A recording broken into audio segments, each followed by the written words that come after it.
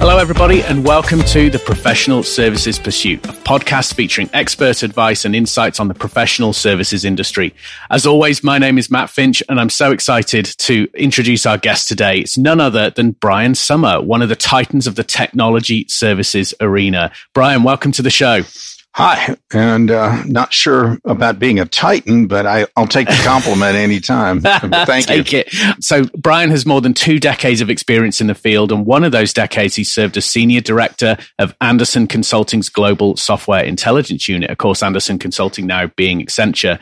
Brian, you're a wealth of insight. We're so thrilled to have you. Tell us a little bit about yourself and what you do in the world so our audience can get to know you a little better before we jump in. Yeah, so I did 18 years actually with Accenture, and you're right, 10 of those running their software intelligence unit. I was a field hand with a company down in Houston and San Antonio for a while, but then they moved me up to world headquarters. I left the company about 20 years ago, believe it or not. I'm really dating myself here, but I did that to spend a little bit more time with my kids. My last year at Accenture, I did 48 international round trips. And, so I was looking for a little bit different thing to do. So what did I do? I ended up being an industry analyst, and I traded some of those international trips for quite a few domestic ones. I've been covering the ERP and PSA space for quite some time now. Fantastic. Excellent. Well, perfect guest for our podcast. Of course, that services space is exactly our target audience here. So I'm sure our audience will be really delighted to hear some of the things you've got to say today. So let's get to it.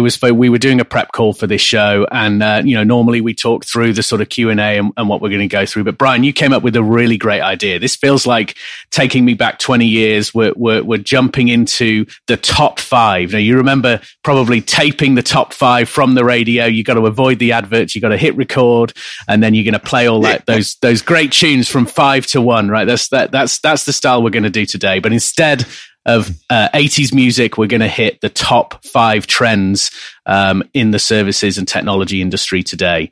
So, Brian, we're going to jump in on number 5. We're going to build the suspense, by the way, everyone. 5 to 1. I can't wait to hear what number 1 is, Brian, by the way. This is going to be a lot of fun. So, Brian, do you want to take us away with trend number 5? What do you think's going on? Well, I think what's interesting in the services space is we're going to see something called I called it Consumer Reports Comes to Services. And what this is all about is there hasn't been a whole lot of transparency around service firms and the kind of companies that a client might want to hire. And I've certainly lived that in spades. I'm what's called a buy-side industry analyst. I get my money from helping buyers of technology, not necessarily the sellers. And as a result, clients often struggle when they can pick some new technology, but then when they're ready to get it implemented or integrated, what have you, they really are lost as to who to pick. And when they look at the different proposals and RFP responses, whatever, from different implementers, they all kind of look the same. Everyone says that, people are a number one asset and we're all about customer service. And they've got they're long on platitudes and short on real proof points. Mm-hmm. It's gotten to the point where a lot of my clients, they want some objective, survey-based, whatever kind of tool that helps them understand who really does deliver when it comes to work with clients. And that's why there are companies like Raven Intel out of Chicago that are doing all of that kind of work. And now they're focused right now initially on the HR market, and they're moving into other, horizontal apps, including a little bit in the professional services space. And they're a godsend. I can tell you firsthand, I've called them in. It doesn't cost you anything to give me their rankings and, of different integrators in, when doing software selection projects. And I think we're going to see more and more of this in this space. And if I were an integrator or implementer right now, a service firm, I'd want to get ahead of this trend. Companies are tired of integrators not exposing their conflicts of interest. They're tired of getting referrals from software companies of somebody's brother-in-law that has a service company and a whole bunch of other kind of behaviors that are not necessarily geared toward helping the customer be successful and pick an economically, viable kind of candidate here for an implementer. It's all about connections and relationships and things that really don't matter when it comes to project success. So we're going to see more and more of this coming. I hope the Raven Intel folks keep moving into more and more areas, but they're definitely already starting to move into professional services a bit. Yeah, definitely. No, and I think the interesting trend I've seen over the years, having grown up in the sort of, certainly from a software perspective, like, the Gartners and the Forresters and great people like that, but also the emergence of this crowdsourcing, this true opinion of what my implementation of software was like. There's no bells and whistles or filter through anything. I get to put a review on a website and people read that review. What are your thoughts on that crowdsourced style of reporting and analyst work? It has value. It also has a few problems. And I'll give you one example. If you ask somebody who recently bought, let's say, a big software package from one of the major vendors, it turns out that most people's marriages don't even last as long as how long people will hold on to a particular major software product. So it's not uncommon to talk to people who've been using the same piece of software at their company for 10, 15, 20 years. Yes. And they haven't looked at what other alternative products, have available. So it's hard for them, I think, to give an objective assessment sometimes of what's going on there. So when you crowdsource, there is going to be some bias in the answers. But I think the key thing, and this I've seen with service rankings when you do this kind of crowdsourcing is, man, there are some vendors that can get like a 4.8 or 4.9 on a 5-point Likert scale. And then there are those that are down at the 3 level. And if you're way down there, you got a problem. And if you're a service firm and you haven't done a legitimate, and I'm going to underline that word, a legitimate net promoter score assessment to find out what people, will your clients actually recommend you? You may be in for some pretty scary surprises, when these crowdsourced kind of evaluations come in. Yeah, definitely. An interesting point. So you put a lot of value on Net Promoter Score as an indicator. I only do when it's done legitimately. Okay. Yes. I think we've all bought a car and had a salesperson come over, nod, wink, and hey, if you give us all 10s on our net promoter deal here, we'll give you a free oil change. That's not a legitimate response. That is a gamed response. And there's been a lot of that going on. By the way, a lot of service companies install software. And one of the things you'd be amazed to find out is a lot of the software vendors out there have net promoter scores down around the negative 50 range. And you talk about a space in the tech world that needs some improvement in how they interact with customers. That's it. Great way to start us off. I feel like we need some kind of jingle or drum roll as we go into the next ones here, but let's jump into trend number 4. We're counting down to number 1 here.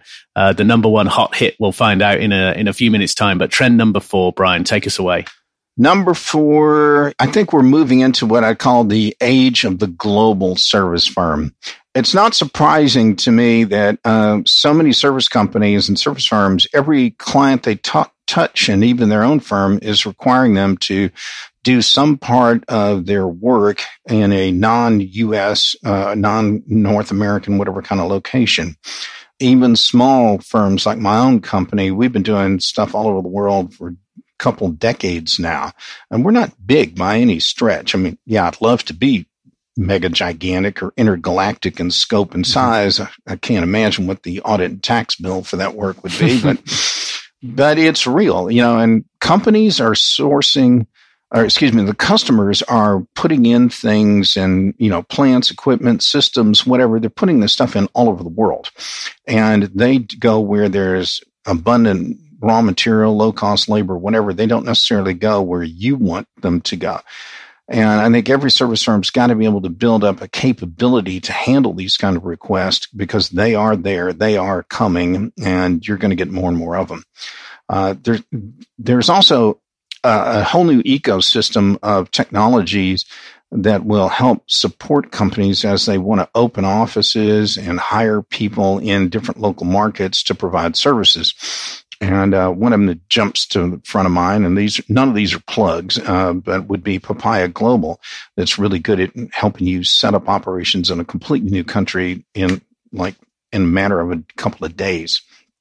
So I think there's work to be done there, and I think service firms have got to realize that you can't go deal with a global or multinational client if all your capabilities are limited to one country. You basically just you put yourself out of that market. And that's not what companies want. It also means that there's some skills these service companies have to acquire so that they are much more sensitive to different cultural norms, business practices, rules, regulations, tax requirements, and everything else in all these different markets. And, you don't want to, this is something you don't want to learn on the fly. You want to be proactive and pick this capability up, have this capability in advance.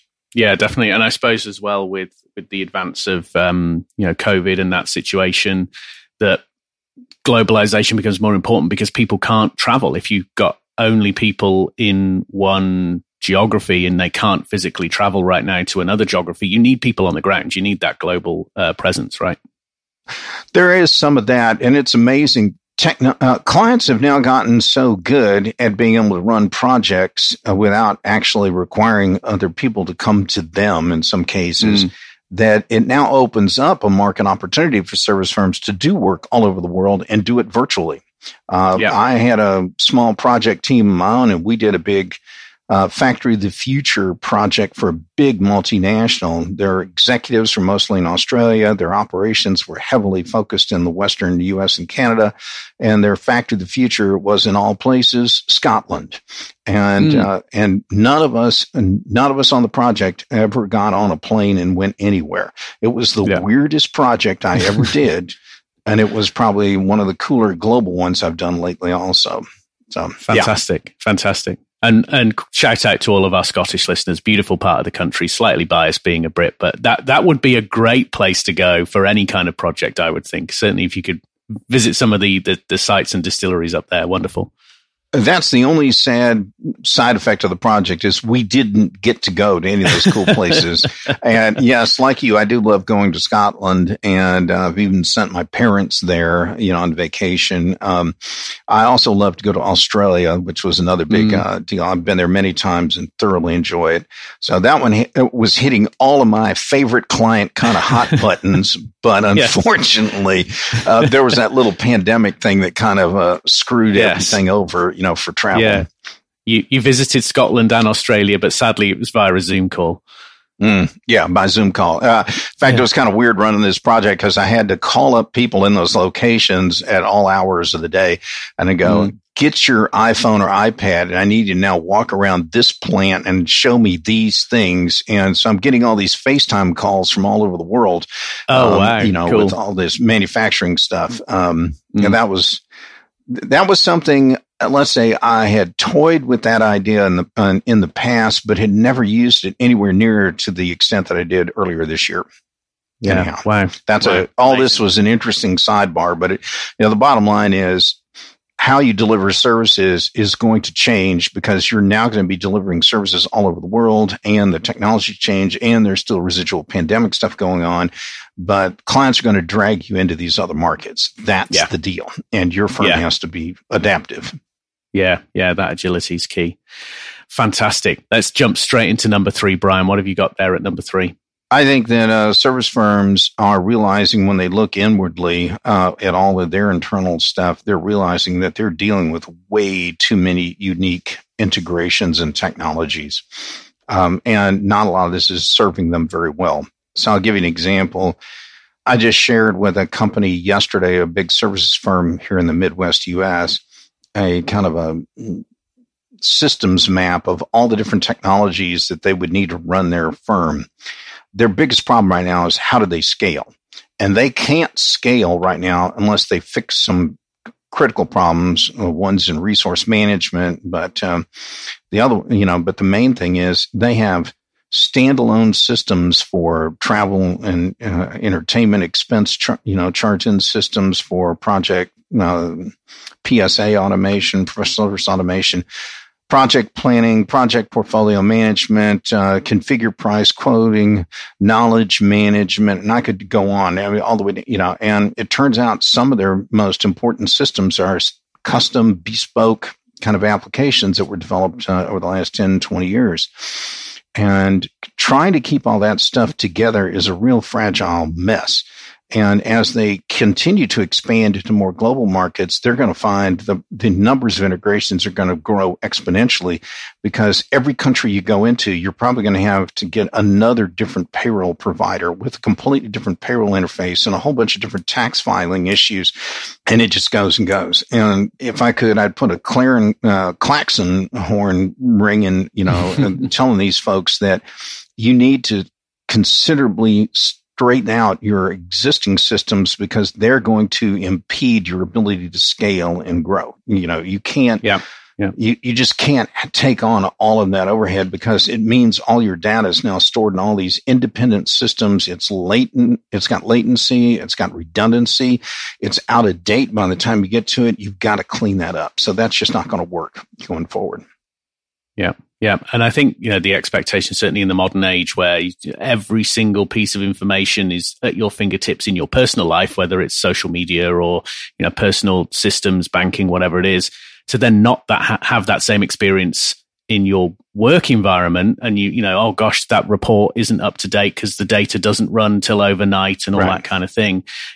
That's just not the modern expectation. Certainly with a younger millennial workforce that are just used to, all they've ever known is having that data at their fingertips, and then to go and work for a company that doesn't have that type of technology and data instantly available, that's definitely off-putting. So, I think coming along with that trend is definitely key. So to that point, my kids know that I, this is my world. I work with large software products, and they've heard me over the years, complain and grouse about a few of them along the way and talk up a few others. And both of them, I said they're my kids. They're both grown up and doing well. One's in corporate accounting, and one's in the aerospace industry.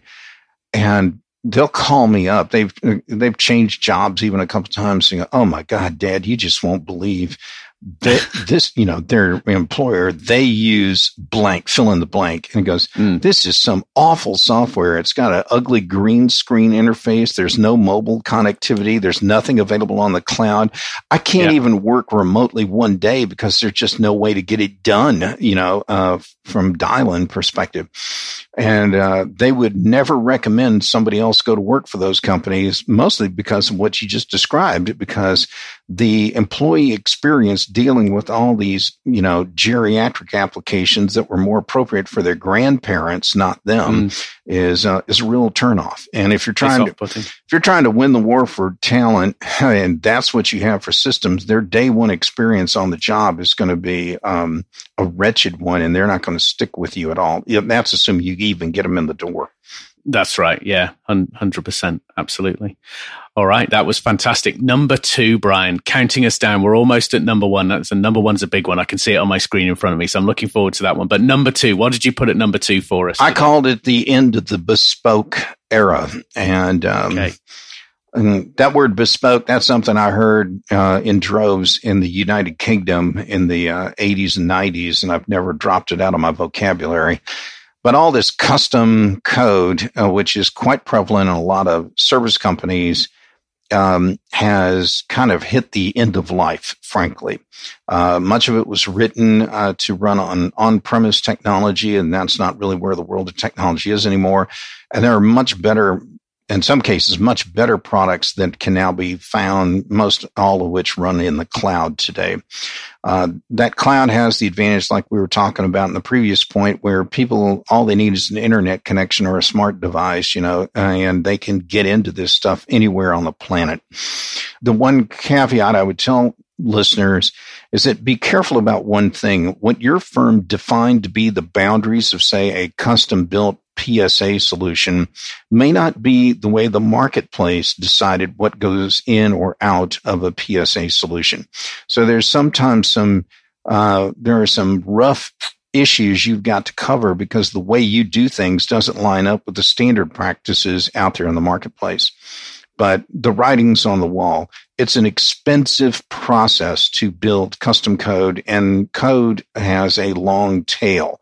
Imagine like a little tiny chihuahua with an Empire State Building tail it's dragging behind it. And if you're going to have this custom code, you got to ask yourself, is this application so massively strategic that we have to have it custom, or is it something we could probably buy 95% of the same functionality and subscribe to it, whatever, and that's where you ought to go. Save your custom development stuff for things that are going to make a huge difference in market share, in competitive advantage, and to the bottom line. It's been a long time since I've run into a client, for example, that had a custom, say, fixed asset system.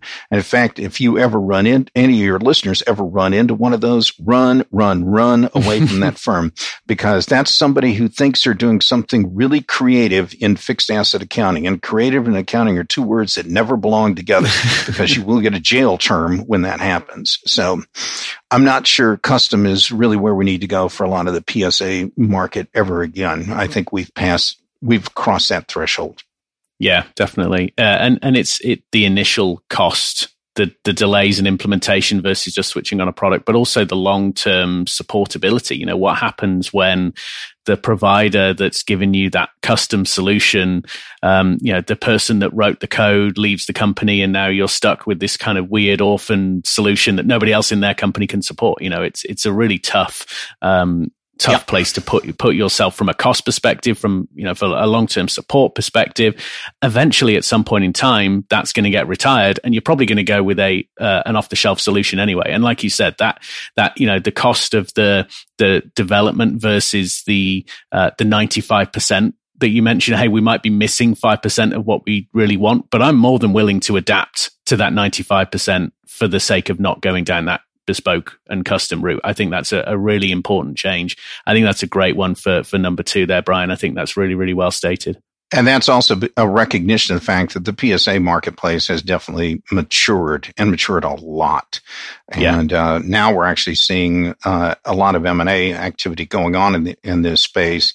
And we're going to see the market starting to coalesce around a few major leaders. And so this is a different age of software for the professional services space. Yeah, I think you're spot on. And we cover that a lot on this podcast. You know, the services industry is underserved by all sorts of things, technology, podcasts, content, thought leaders.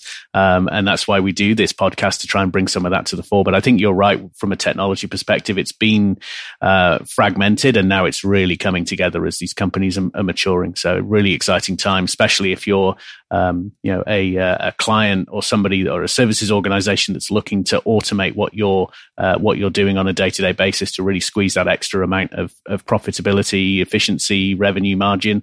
Those tools are out there, and I think that's an exciting time to be looking at automation in this space. Very cool. The end of the bespoke age. Yep. What a great number 2.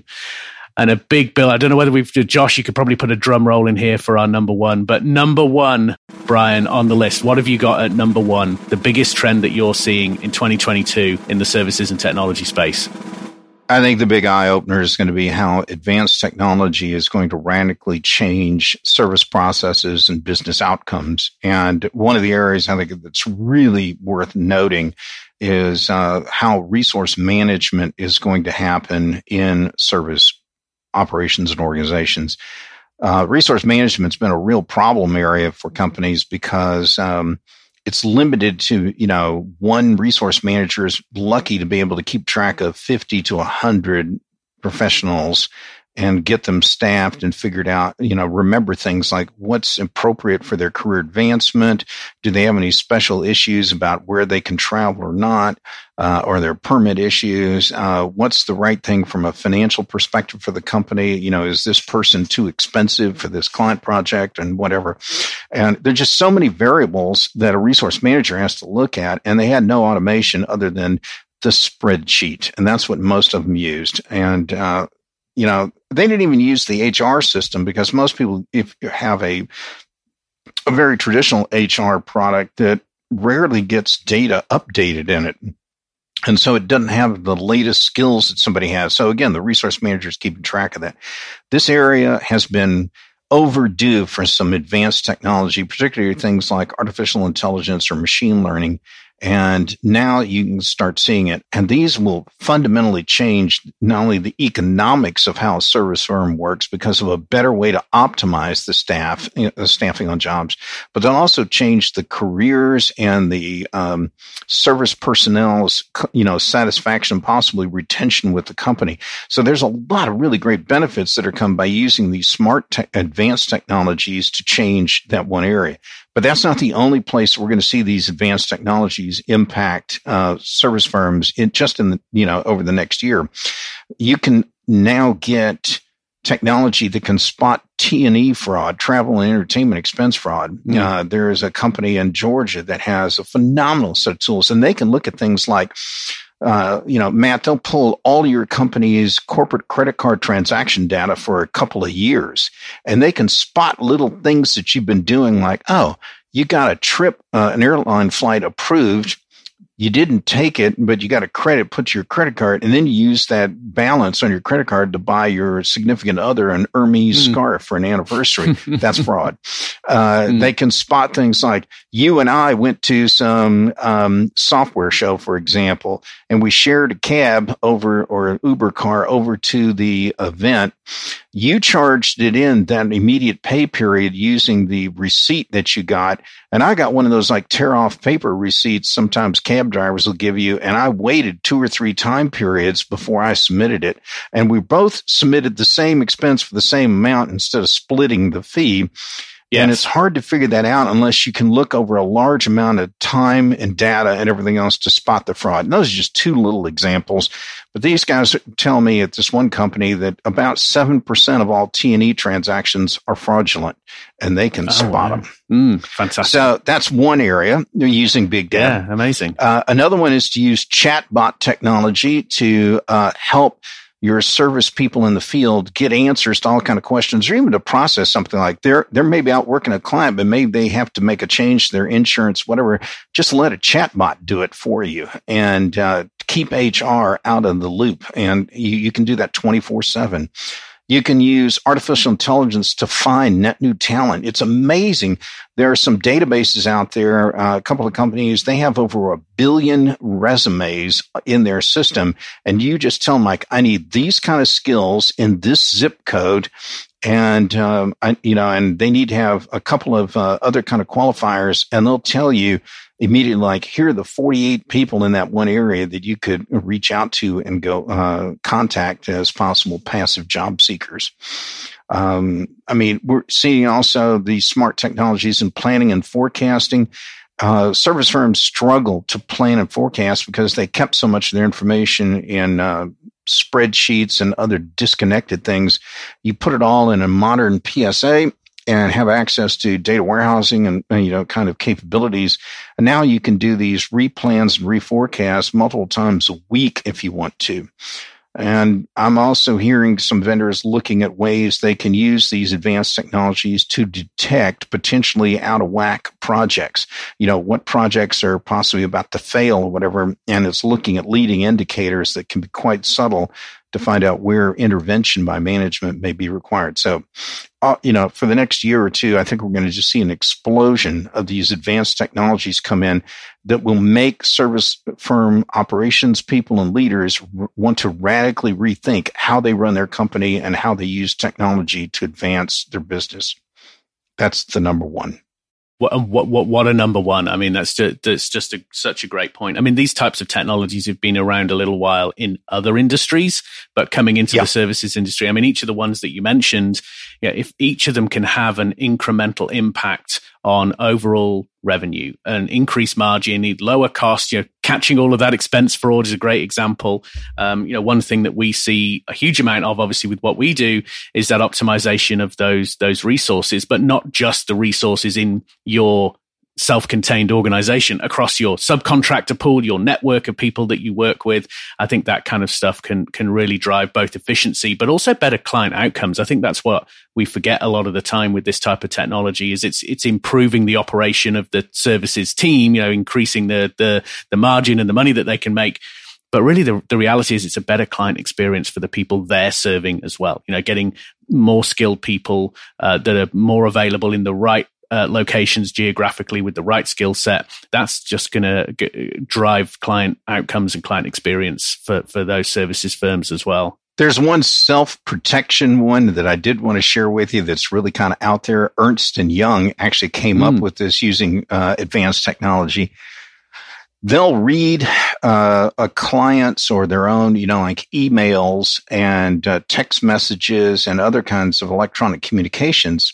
And they're looking for communications that originate from countries that are known to have some real problems with, let's say, ethics and bribery and those kind of matters, corruption. And they look at those messages and they look in the native language for words or phrases like a facilitation fee or some of these other kind of words. And I love this kind of technology because it's almost like a future crimes application. It's detecting a potential violation of the Foreign Corrupt Practices Act, a bribe, if you will, before it ever even happens. It's picking off the communications that are coming into the company, and so it'll shut it down real quick. And I think service people need to be careful in this space because they may have clients or client executives who want them to do some deals or do some things that are probably going to, not good for the company or their employer or good for the client itself. So we'll see these technologies, some of which could really be used to drive better behavior all the way around. And that was just a weird example of that. But anyway, the idea of we'll take this into future crime kind of detection is just an amazing kind of direction where this stuff could go. Well, Brian, I think you've absolutely nailed that list there. I think that top 5 are a really fantastic and rich group of things that we discussed. Thank you for driving us through that. Number 1, completely agree. That kind of advanced technology is exactly where we're going to see huge advancements moving forward. And our prospects, clients, services firms are going to really see some benefit from that. So I really hope that they learn to embrace. And back to one of your other points as well around those unique integrations, making sure that those products and advanced technologies are integrated into the workforce and the workplace as effectively as possible without these huge, enormous, big, custom bespoke solutions. I think that's really key to connecting those things together as well. Brian, I can't thank you enough for coming on the show. Any final nuggets from your top 5 list today that you've shared with us? The key thing I would tell you in talking with leaders of service operations is they struggle to figure out how to scale. This has always been a vertical where the only way you scale was by hiring more people, and now we have an opportunity to really rethink how do you scale. And some of these new technologies, I think, bring scale opportunities to the fore, and companies are going to have to do more work to imagine what is the new art of the possible that's going to allow them to really dramatically grow their company and grow it very profitably and very quick.